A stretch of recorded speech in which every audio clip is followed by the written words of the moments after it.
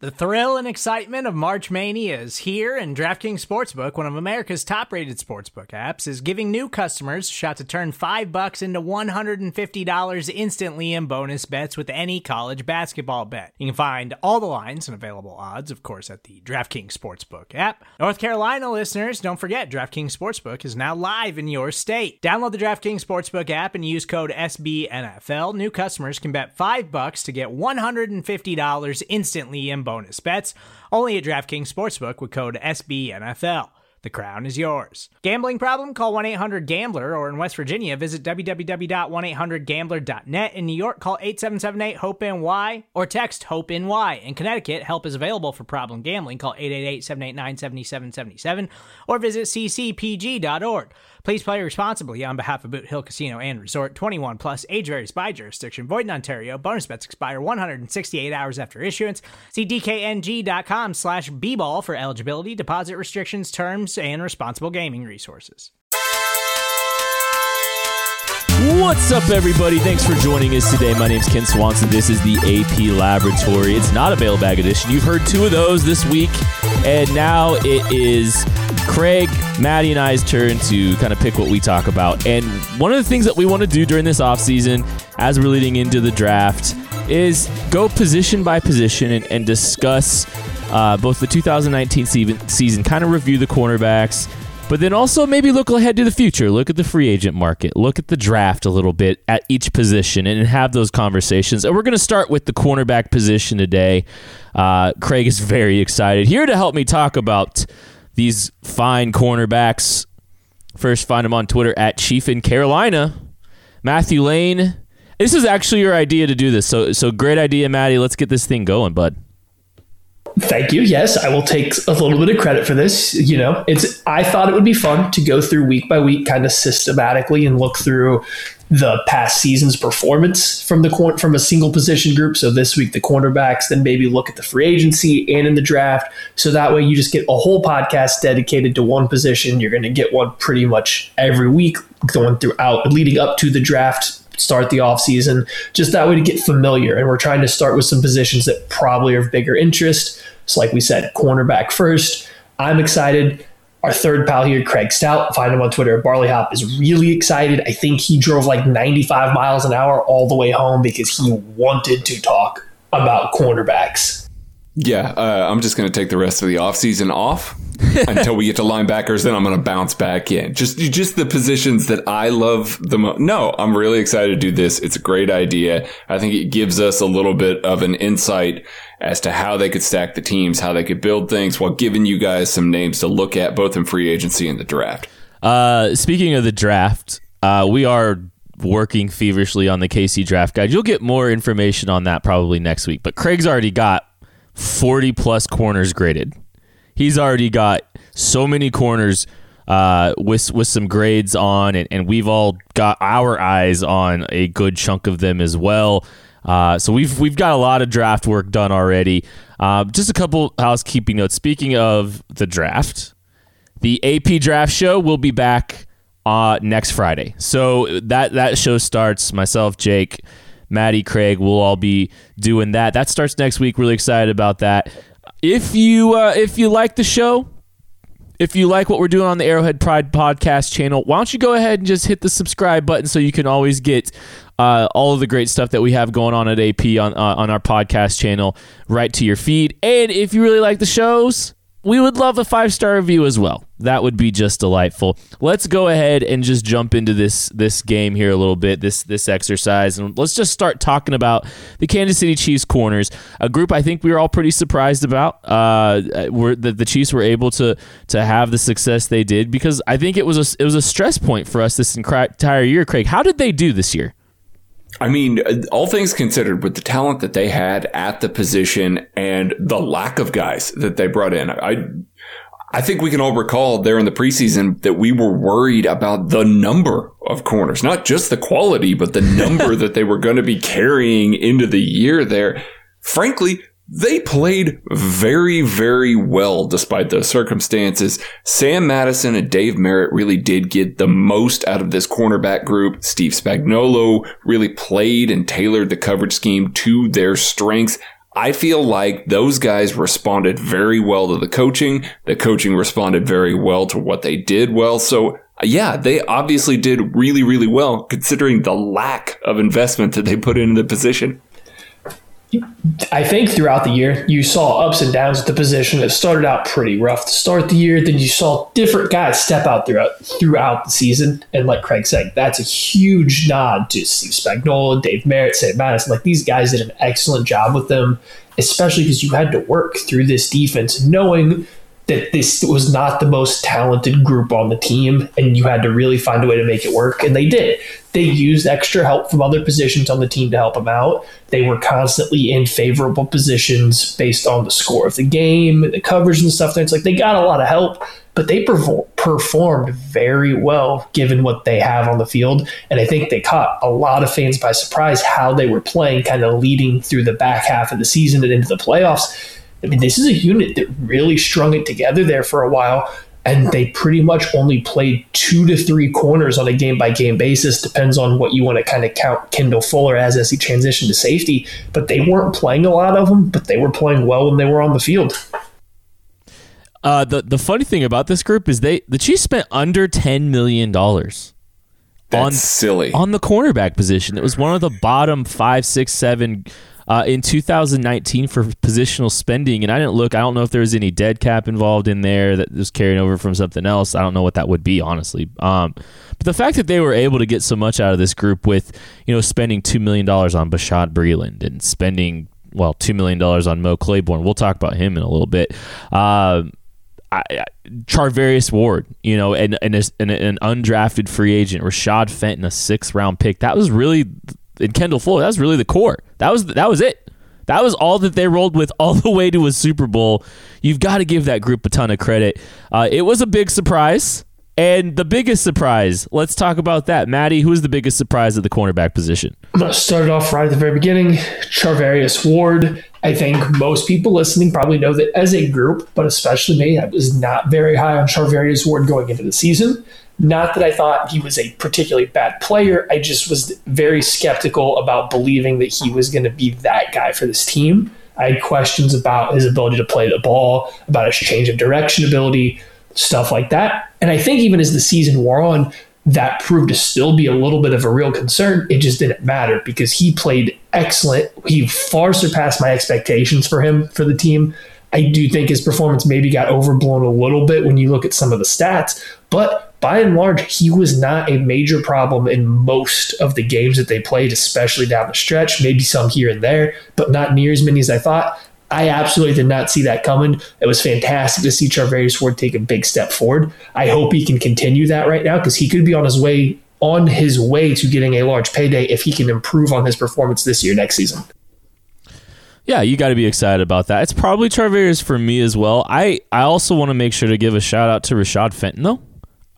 He exceeded my expectations for sure. He played a lot in the slot this year, which was a little bit surprising. That's not where his strengths are, and you saw him get burnt by Adam Humphries on that dig in the Tennessee game in Nashville, but made some plays on the football.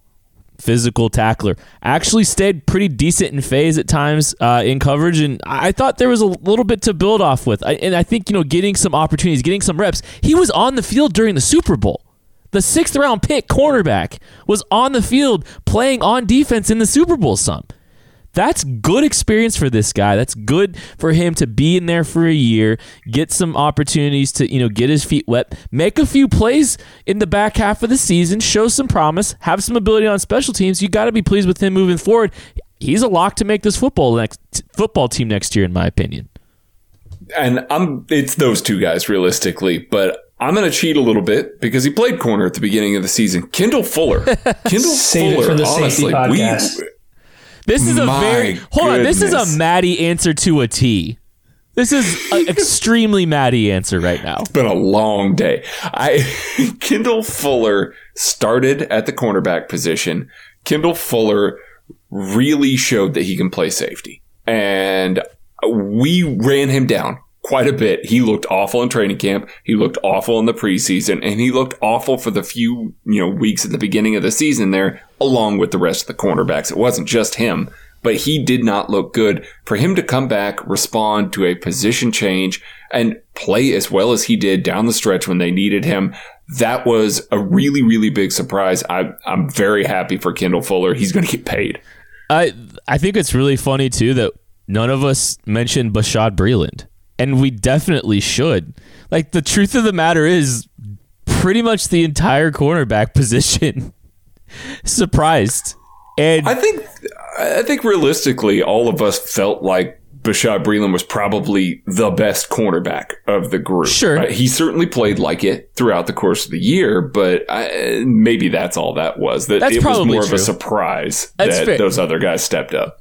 I think we were most optimistic about Bashaud Breeland. Like, there's no doubt about that. So I still think he even really exceeded the expectations that I had for him this season. And it's showing because, I mean, Bill Barnwell on ESPN, I think I mentioned that earlier this week, he has Bashaud Breeland making $10 million a year.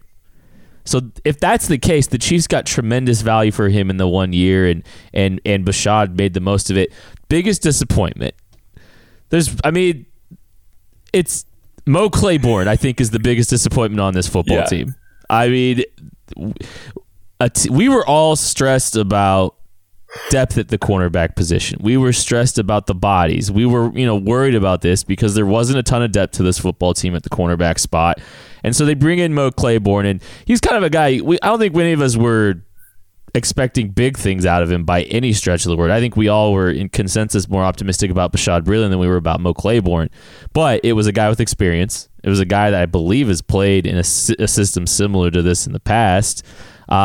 He has plenty of experience under his belt. I can't tell you one thing I remember him doing this year. Literally. It's like with offensive line, like the best thing is to not see him. The problem is Mo Claiborne is not an offensive lineman. Mo Claiborne was bad. Let's not sugarcoat it. He was bad. And I remember conversations that we got to have early on this season about how do they get through the first 4 weeks of the season so that the help can come. Wes did that. And go. Yeah, we did a lot of that. So, it's Mo Claiborne, but I'm going to throw in DeMontre Wade there just cause. Just to throw out his name into the mix. Can I just for a hot minute he was in the running with the first team. What about Herb Miller? Our guy Herb Miller. Rest in peace, the herbivores. Let's pour one out for that guy too. All right. So I put myself last in this one for a reason because I had a good one. Charvarius Ward is also my biggest disappointment. And here's why.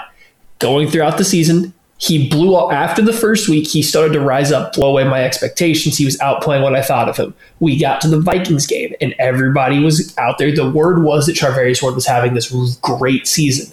I watched the Vikings game very closely after it happened. I went and see what he did because he gave up like one catch for nothing against Stephon Diggs. The tape just didn't match that production when I went back and watched it. He was beat on more than one occasion, and it looked pretty bad on some reps. So I file that away. We move on. He had some ups and downs throughout the season. There was good weeks. There was bad weeks. But the narrative was he kept playing better and better, and I was hoping to see him at least carry that up and down trajectory through the playoffs. In the playoffs, Charvarius Ward played a lot closer to what I kind of thought he was to start the season. There was a lot more downs in the playoffs, and I know, again, the stats aren't going to bear it out as well, especially when you include the Titans game, who really didn't throw much. But Charvarius Ward was the one cornerback, the one kind of coverage player that's not a linebacker, which we'll get to, that I think teams could specifically target and have a fair amount of success going at them when they decided to. It was just a matter of, did they have the time to throw it? Was that going to be the best option? I just wanted to see more from Charvarius Ward because his good games were really good. I just wish there was more consistency because I thought there was a lot of down games mixed in, and I think they kind of got glossed over when he wasn't getting targeted because there was some times where he was the guy that would give up all the third down completions. All right, let's go ahead and move on to the most optimistic thing what we're most optimistic about moving forward with this cornerback position, Craig.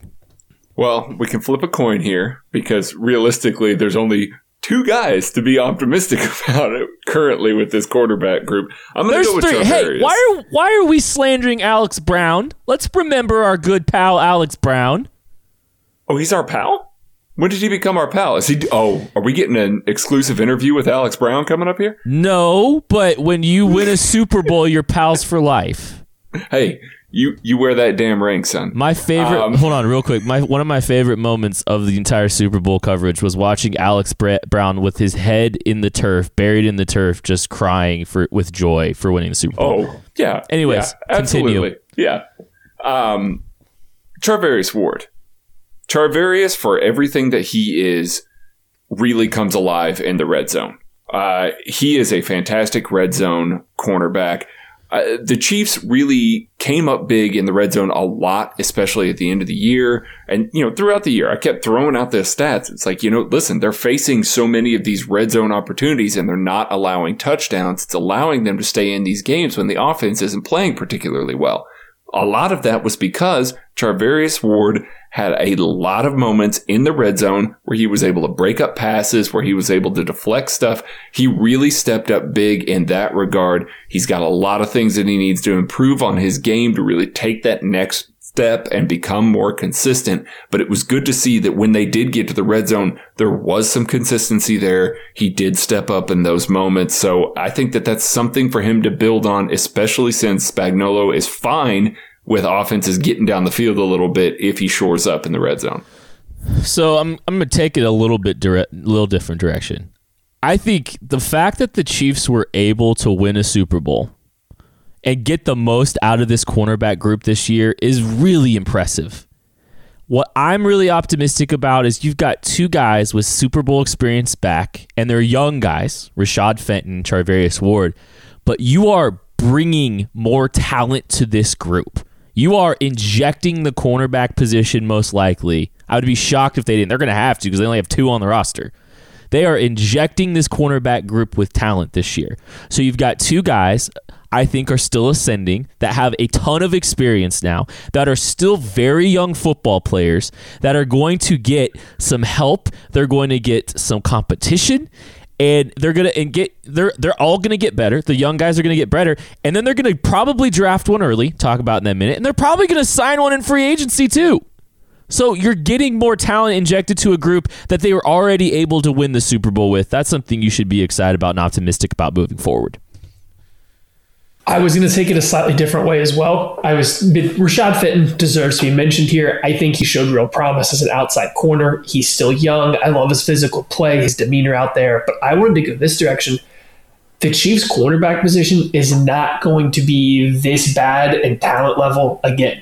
It does not get lower than this in terms of their talent level, and they still just won a Super Bowl. They still, by and large, played very well as a group. The cornerback group was well with this level of talent. That, to me, screams optimism. If these coaches can get these guys to play this well, imagine what happens when they inject a top-end talent, a first, a second-round pick, a high-priced free agent, like somebody that's, the world sees as a highly talented player. What do they look like? What does this coaching look like when they get a real pliable cornerback like that to work with, rather than, and this is no offense intended to these guys, but other players that just weren't seen as big of commodities to the rest of the NFL? Yeah. The current outlook, what you've got right now is you've got two guys, Matty. Your current outlook is very bare. You just need bodies to put out there. You probably need somebody else to play in the slot a little bit, but not a full-time slot player, because that does seem like it belongs to Tyrann Mathieu. But you need a guy that can kick in there from time to time when you want to let Tyrann Mathieu play safety or do something else, maybe across from him. And I think you still need another top end. Again, going back to this talent thing, you need an elite talent, a blue chip player to play on the outside. You need someone that you feel very comfortable with to play against number one wide receivers. I don't think they have either one of those right now, a slot corner or a guy, a blue chip talent at cornerback. I think you're looking for those going forward, but the two guys on the roster, young, they've shown like they're growing. You got to be happy about the two guys that are there. You just need to surround them with better talent. I don't think that you're going to lean on those two guys. I think Charvarius Ward is probably a starter. I think you're going to keep him on the field. I don't think that Rashad Fenton is going to be viewed in that same light. He might get dime reps like he did this past year, but I don't think he's going to be a guy that they're going to count on in a big, big way in 2020. Maybe he takes that next step and proves me wrong there. So yes, I agree with Maddie there. I think that they're going to add a couple guys having depth like, Rashad Fenton. And if they add several guys, having Charvarius Ward being able to rotate and somebody pushing him or fighting for a spot with him, that's wonderful. That's great news for this group.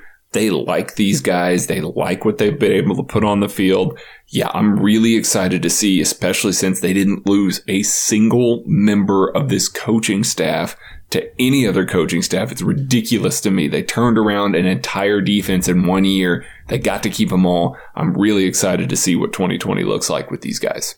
Yeah, I think Charvarius Ward's definitely earned the opportunity and the right to be the starter next season. So I think that's something you got to be excited about, which is great because if you can get another veteran in the mix outside, you can let your young guy kind of develop this year, and maybe towards the middle of the season you start really getting him more reps potentially under his belt, and that pushes Charvarius too. I agree with Maddie. You got to find someone to put him in. You got to find a quality slot corner, I believe, because you want to have that flexibility with the Tyrann Mathieu. And it's just about cost, how much you can spend. I mean, you don't want to get too elaborate with it because, Tyrann Mathieu's still going to be playing in the slot. But I think what you want is you need to insulate yourself for all the things that Tyrann Mathieu is able to do. You want to be, like, if you lose Tyrann Mathieu, God forbid, you've got to have pieces in place to help try to figure out how to account for his loss.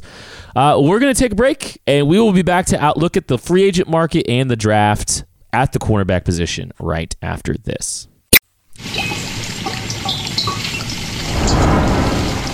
All right, we are looking at the cornerback position for the Kansas City Chiefs moving forward. We just got done kind of reviewing the 2019 season. A lot to be happy about with what happened there. Now let's talk about the future. Let's look ahead. Let's look at this group. Let's look at the free agents. Let's look at the draft, and let's start with this. We're going to talk about the top tier guy that we think makes sense for the Kansas City Chiefs. And let's go with Byron Jones. He's a free agent out of Dallas. He was with the Cowboys. He really came on strong last year with 14 passes defense. Long, big, really good athletic profile. He's going to be about 28. He's kind of about the fringe of where the Chiefs typically sign some of these guys. He's on the high end from an age perspective of where the Chiefs has typically targeted, free agents with Brett Veach. He's like 26, 27-year-olds on 3-year deals, hitting them before they turn 30 or right when they turn 30. But he's definitely a guy that from the cornerback position, he might be CB1 in the free agency class. I mean, he's going to be pretty coveted. He's only had 2 interceptions in his entire career. He's made a lot of plays on the ball. 2 years ago he made 14.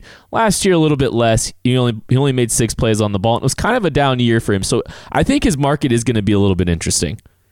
Yeah, I'm excited if they sign Byron Jones. Anybody who bought the KC draft guide last year knows that I kind of formulated a general metric for trying to project athletic testing at the cornerback position. And obviously, to make a long story short, good cornerbacks produce at a significantly higher level when they are good athletes. Like, it's just a big deal. Number one, by a very large margin of the past decade, is Byron Jones. He had the number 1 athletic profile that I had found to date there. Wow. More than Patrick Peterson, more than Jalen Ramsey, more than Denzel Ward, these freaks, these absolute athletic freaks. Byron Jones was more. I would be very interested in signing him. I think he's going to be expensive because I think people see that athletic profile, his length, his size, the way he can move, and they're going to try and go and capture that and put it on the field because it's a talent. And, if he's a smart guy too. So I think the Chiefs would be wise to try and put an offer on the table for Byron Jones. I just don't know if they're going to sell the farm to try and go after a guy like that. The thing about Byron Jones for me, beyond being the talented player that he is, kind of coming on now that he's switched to cornerback, is he generally fits the mold, I think, of other guys that Brett Veach has gone after. He's a guy that Brett Veach would have been scouting players when he came up into the draft. He's a guy that he seems like a guy that Brett Veach may have had an eye on. Maybe he liked a little bit more. There's no way to know for sure. He just seems like he could have been a Veach guy given the age and some of the other drafts that we've seen Brett Veach get some guys signed as free agents afterwards. So I think you can make a connection there, especially given the athletic profile, the fact that he now plays corner. And Byron Jones kind of really took off once Chris Richard went to Dallas, kind of implemented a little bit more of that Seattle-style cover three. And while the Chiefs don't play strictly that with the exact same corner techniques, they were still one of the highest cover three playing teams. It's still match three, but it's still cover three, that Seattle style. They played it a lot in Dallas. The Chiefs played it a lot here. His style of play fits very well with kind of what the Chiefs have been doing. If Brett Veach was a fan of him coming out, we all know Brett Veach is going to get his guys if he wanted him. So if he was a Brett Veach guy, I think there's a good chance they would throw a lot of money at him because of fit, because Brett Veach liked him before. We just don't know that and won't know that until he gets paid by somebody in free agency. We'll know that at 2 days after free agency starts, because Brett Veach will have put the most money on the table immediately. All right, let's talk about a mid-tier guy now. And we decided to talk about Bashaud Breeland a little bit more because Bashaud Breeland has earned himself some money this offseason. He did it in Kansas City. He had a fantastic year. The Chiefs got exceptional value for him. Now let's see, maybe we can maybe the Chiefs should just bring him back as a mid-tier kind of option. Yeah, he's going to get $9 or $10 million a year probably. That's mid-tier cornerback money right now. He's already said that he's going to go out and test free agency. He said that on Good Morning Football this week. So you're going to have suitors. You're going to have people that are going to bid him up a little bit. But frankly, if you look at the rest of the guys that are around here, these mid-tier guys, we know what Bashaud Breeland's bringing. We know the kind of player that he is. We know his fit with Spagnuolo. We know his fit with the locker room. The locker room loves him. So this is a situation where if you are looking at the mid-tier kind of guys, you could do a lot worse with paying Bashaud Breeland $9 million and saying, hey, let's run this back. You know it works. We know it works. Come in here. You can fit our scheme, and we know how to use you in the best possible way. I'd prefer him in the 8-9 range. 10 is pretty steep. I have a harder time with that, and especially it just kind of depends on the amount of years too. He's probably Bashaud Breeland's looking for a multi-year deal most likely. He's not looking for a 1-year prove it deal. He proved it this year, and I'm sure he's trying to get multi-years, and I'm sure he's hoping to get 3 years, $30 million. I don't know if I feel great about that, but 324, 3 years, $24 million, I would feel great about. I think the familiarity with him, the comfortability that he probably has here playing in Steve Spagnuolo's system, and he had a lot of success in Steve Spagnuolo's system, so there's a lot to like there for him. I think it makes a lot of sense.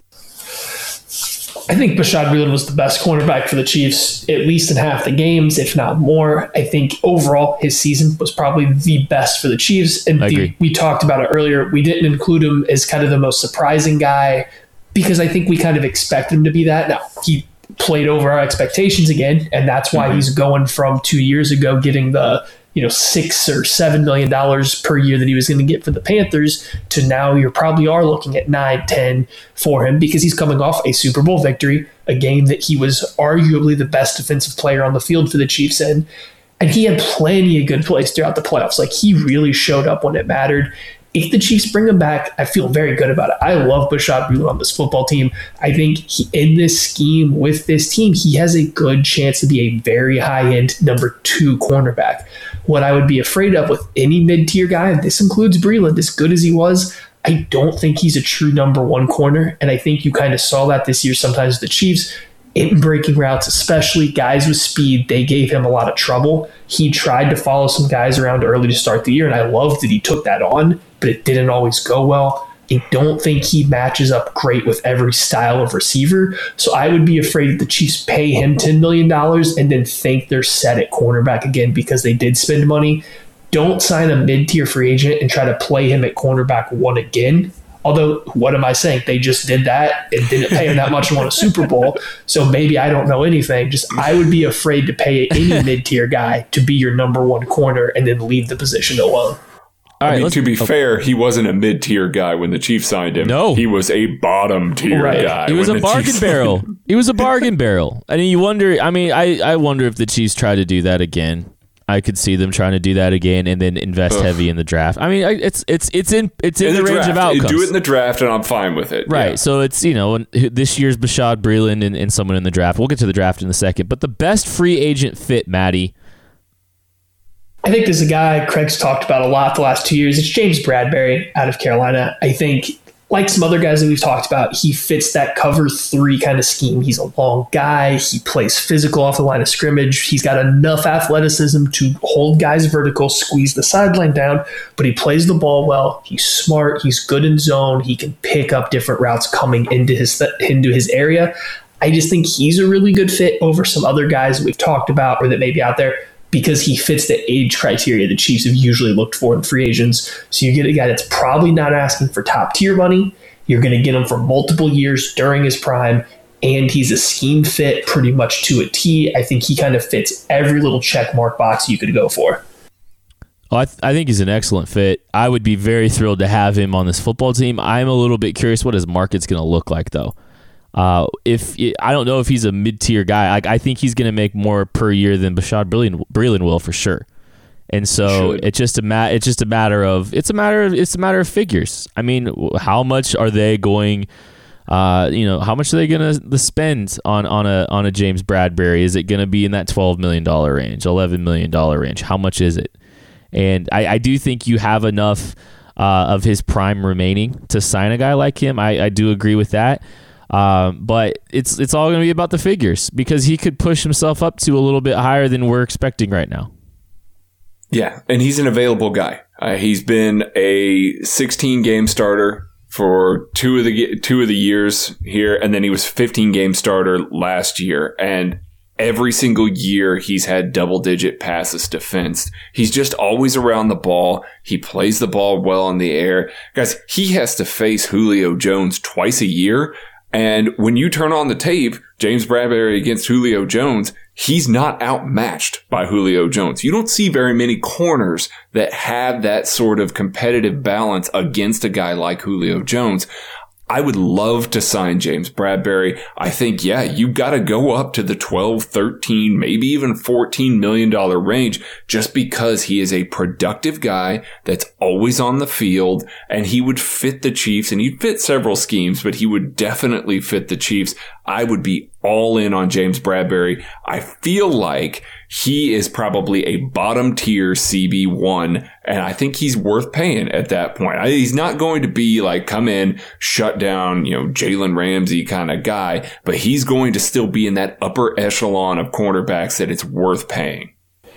And I just wanted to add real quick that I do think James Bradbury could drive his market up. I think he gets more than Bashaud Breeland, but I don't think he's on that Byron Jones level. I think you might even have some people willing to pay Chris Harris a little bit more money and Logan Ryan. So he's not going to be, I don't think he's going to be competing for the top money available in this cornerback free agent group. So I think that makes him much more likable, and you can maybe get him at the same time as those guys are negotiating a bigger price and get him a little bit cheaper than you would if you wait around. I'd rather have James Bradbury than Logan Ryan, by the way. Okay, so we'll talk later. Okay, so do they sign someone? Yes. This is a question but just real quick, we're gonna ask this question. We know the answer to this one, but in other episodes down the road, we're using the same format. It's gonna be more interesting later, but do we even need to? Let's just move along. We all know they're gonna sign someone. Craig just said they're definitely yes. signing somebody. Yeah, they're gonna sign someone. They might sign 2 guys. It might be like a lower tier in a decent investment. Hey, Chris Harris wants to play here. Hey, if Chris Harris wants to play here, Chris Harris wants to come play here. Let's do it. All right, let's talk about the draft. Maddie is, we can't contain his excitement. Okay. Let's do this. Favorite prospect in this class. Start us off, Maddie. Congratulations. Merry Draftmas to you. So this isn't the draft pod, so we will try not to go too incredibly long. last year, I was pretty annoying about telling you guys that Sean Murphy-Bunting was going to be a guy. He played very, very well for the Tampa Bay Buccaneers this year. I think I found the better version of Sean Murphy-Bunting. His name is Cameron Dantzler. He plays for Mississippi State. You can watch him play, and the first thing you're going to say is, man, he is skinny. And as soon as you wrap your mind around how thin-framed he is, everything else he does is so much fun, and he's excellent at it. He is going to be a fast corner. I think he's going to crush the 40 time, especially because he takes pretty long strides. So as long as he gets off the blocks, I think he's going to crush the 40 time. But he plays inside, outside, man coverage, zone, press, you name it. He did everything for Mississippi State over the last 2 years. And the best part, when he went up against Alabama and LSU, these round one top 10 pick type receivers, he gave up 3 catches for like 21 yards or something throughout those 2 games. You could watch him play against Jamar Chase, who bullied everybody else, and Dantzler was putting him back. He was knocking him off his route. He ran him out of bounds a few times on some vertical routes. He's got excellent feet, good athleticism. He's got crazy length. He's 6'2", 185-ish pounds, but everything about Sean Murphy-Bunting did last year, Cam Dantzler does that just a little bit more refined. Yeah, so my guy... Hold on really quick. A couple things, because I think we all love Dantzler. Yeah. I think he's going to fill out a little bit more. I still think there's some room on his frame for him, so I still think he's going to get... I think he's going to fill out a little bit more. Everything's on the table for him from a draft capital perspective. 32 is not out of the range of possibilities. I think we all kind of love Cam Dantzler right now. Anyways, continue. We're going to talk about guys that are fast. Like Cam Dantzler is going to be fast. Like fast. Like there are a couple plays that you watch him chasing dudes down, and it's Matt was even talking about one the other day. It's effortless. Like he doesn't have his head down. He's not even pumping his arms hard, and he's just chasing guys down like it's nothing. Cam Dantzler is going to be so fast that he's going to play himself, or he's going to run himself well into round 1 there. We'll see if he's still around at 32. My guy is a guy that I've talked about a lot because, frankly, I loved him last year. I was very upset when he didn't come out last year from LSU. Christian Fulton, he's my dude. I am a sucker for long guys with good athleticism and elite feet and elite footwork. And he is arguably up there with the rest of the guys in this class from a footwork perspective. He's very light on his feet. He mirrors route stems incredibly well. And when he's locked in, fully locked in, he's a guy that is just, he can blank top receivers. He blanked out, he really gave Jerry Jeudy everything he could handle. And Jerry Jeudy's going to go way, way, way up in the draft. I think that Christian Fulton is not necessarily an exact fit for what Spags wants as a corner. He's not necessarily, great in zone. He can do it, but he's not great. And he doesn't have the same aggression when in run support. He's a very physical player in coverage, but not in run support. So I think that those are some things that may give some people pause when they watch him on tape. But here's the other thing. Christian Fulton and Tyrann Mathieu are boys. Like they are boys. So if Christian Fulton's coming here, you're going to get the best possible version of Christian Fulton because he's going to want to play for one of his guys, the guy that's running the locker room, the guy that's going to keep him switched on. I don't think that some of the consistency arguments or some of the, effort arguments that you might hear about Christian Fulton leading up to the draft apply to the Kansas City Chiefs because they've got the Honey Badger there in the locker room. Oh, you know who is physical against the run? Cameron Dantzler. Yeah, that's true. He is. Do you know who else is physical in the run game? God, I love all these corners. My guy, Jeff Gladney. Craig was talking about really good feet, and he was talking about some of the best feet in the class. I'm about to talk about the guy with the best feet in the class. Don't at me. Jeffrey Gladney out of TCU, 6 foot. He's not a big dude. He's probably under 190 would be my guess. But I think he personally has the best feet in the class. He is a willing tackler. He's definitely not afraid to be physical in the run game. And I really like that about him. he's got some hashtag championship swagger. He has some hashtag Jair Alexander in his game too. Mm-hmm. I think if he's not quite the same. He's not following a receiver around after a play, doing the little cock-a-doodle-doo thing, but he still has some attitude to him, and it shows on the football field. I think he's got pretty good ball skills. I wish he played a little bit better at the line of scrimmage, disrupting routes, disrupting timing a little bit. That's not something that's improved. Like, he can improve on that, no problem. I think he's a little bit grabby at the top of routes. I think he gets a little bit too physical, but I think that's just his nature. I think that's his football. I think that's his game. But he's got really quality athletic profile. He's got the right mentality. He's got some ball skills. I think he can play off. I think he can play in man. I think if the Chiefs took him in the first round, I would have no problem whatsoever. I'd be thrilled. I think he's a guy that will endear himself to Chiefs fans very quickly. I think it's funny that you mentioned Jair Alexander. No, he's not going to dance in front of you. He'll throw a punch and get himself ejected from the game. He's aggressive, and he is. He is very aggressive. I want to throw. He's a little too aggressive. I mean, and I think he's a little too aggressive. A little too. That's it. Well, even at the line, at the line of scrimmage, I think he's a little bit too aggressive. He's a little too impatient. Yeah. Anyways, continue. He was on Bruce Feldman's freak list. He reportedly squats 620 pounds. He benches 400. Wow. And apparently runs 4.3. Like, we'll see all of this, but all the reps bench pressing in my entire life, I have not put 400 pounds up, like, accumulatively. Like, that's impressive. And it's funny that Kent said that he wasn't the biggest guy, because on that same kind of freaks list, Bruce Feldman had him only at 183. But at 6 foot 183, yes, he's not the biggest guy. No, he doesn't look like he's 183, and he doesn't play like it. He is built very well for 183 pounds at 6 foot. And then, like those numbers Craig just said, and you could add in a 400-pound clean to that.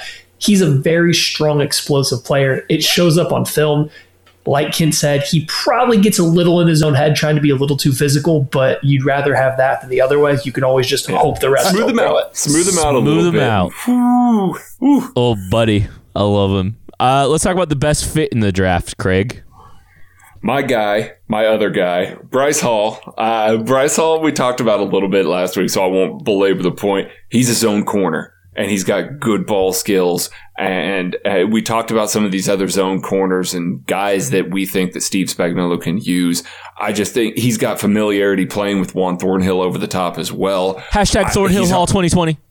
He's a hard worker, and he's ridiculously smart. After he got injured, broke his leg, dislocated his ankle this past season, he spent the rest of the time in the film room, and they actually called him an assistant coach for the DBs there. He's just a ridiculously smart guy, locker room leader, all the things that we said about him, earlier on this week about the type of player he is. I think he fits really well with what Steve Spagnuolo wants out of a corner. Like Craig said, we talked about it a little bit. I think I aired some concerns, and I still do have those. I don't think he's the best athlete. I've watched a little bit more film since then. I really do think he looks like a guy that's been taught the proper way to play cornerback, and he's trying to. It just is not natural for him, especially when he's having to backpedal or transition. But the thing is, if you're big, if you're strong, and you're really smart, you can get by with not being the best athlete. I think Bryce Hall does hit all those notes. He fits the scheme perfectly. He's willing to be a physical tackler. He will play hard through a wide receiver, through a running back, has good ball skills, and given his size and long strides, he does have decent, at the very least, deep speed if he doesn't have the best kind of change of direction or acceleration.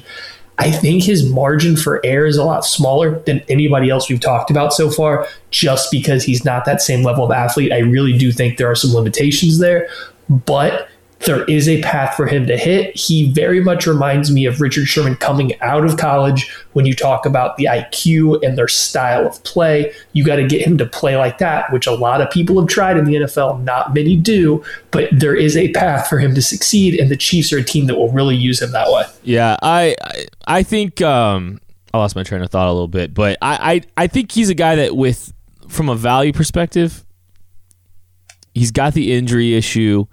I think you could potentially target him at the back end of round 2. And I think some of the questions and stuff that we've brought up about him with the athleticism, and even Craig and I, who are big Bryce Hall fans and obviously hashtag Thornhill Hall 2020, we both agree with some of these athleticism concerns, and they're valid. With the broken ankle issue that he's recovering from, not getting a test, that's not going to help him. But he could really be tremendous value in the back end of round 2. Like, absolutely tremendous value. I think if he had come out last year, he would have been in the conversation for the late first. And I think if he didn't break his ankle, he would be in the conversation for the late first as well. All right, let's talk about a day 3 sleeper. Craig, who are we talking about? We are talking about a guy that we got to see at the Senior Bowl. Yeah, we did. I like a lot of guys' depth in this class, but a guy that we thought looked pretty good, Michael Ojemudia out of Iowa. He's really long. He's very physical. He's got great size for the position. I mean, we talked about all these things with Steve Spagnuolo there, and he's very smart. You see it on the field. You see his football IQ when he's passing routes off, when he's making, with transitioning towards things. He understands route distributions really well. And that helps make up for some of the lack of the fluidity that he has, some of the lack of the long speed that he has. He doesn't really trigger downhill very quickly unless he's kind of seeing things develop in front of him. And so he kind of fits a lot of the style of players that the Chiefs just got done fielding this past offseason. They did find success with that. Guys that were kind of limited with their fluidity, but long and can play the ball and are physical. I think that he's a guy that makes a ton of sense. If he's in there in day 3 and they take Ojemudia as a project guy to try and build on, he makes perfect sense as kind of a like for some of the guys that they already have on the roster, and they don't have to change their scheme for a guy like that. Yeah, I mean, I think the overall athletic profile, it showed up at times in the Senior Bowl, but overall, I honestly thought he still had a pretty decent week for himself. But yeah, he's a little bit tight in the hips. He doesn't have great long speed. His feet aren't overly impressive, but like Craig said, good zone corner. I mean, I do think he's got some chops there. I think he's a smart football player, and as far as a guy in the back end of in day 3, I think he makes all the sense in the world for, if you're smart, if you have good zone ability, I think Steve Spagnuolo is going to deal with you just fine.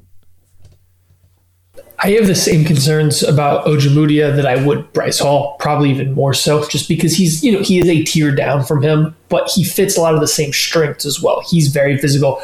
I actually think I like him a little bit better pressing a receiver off the line of scrimmage. I think he's a little bit stronger and has a better feel for how to control a receiver, but he's a little bit even more limited in terms of his transitions, his footwork. He has a lot of work to do, but what he does well, be very smart, be very strong, be physical, rerouting guys off the line of scrimmage. He plays a lot like Charvarius Ward, and I don't think that he has the same level of deep speed that Ward does, but he probably has a little bit better ball skills, maybe a little bit quicker trigger out of a pure static zone as well. So I think he fits the profile the Chiefs are looking for. I do know they've gone to Iowa in the past. They do seem to have a relationship with some coaches there, so they might get a good insight on who he is as a person, as a player in the locker room. I think he's a guy that fits the scheme, and more so than just the scheme, he shares a lot of traits with guys they've already put out on the field for this team that had success with. All right, well, that is going to do it for our cornerback preview, profile, whatever you want to call this. Thank you guys for listening to us. We'll be back on Monday with the mailbag. We'll catch you later.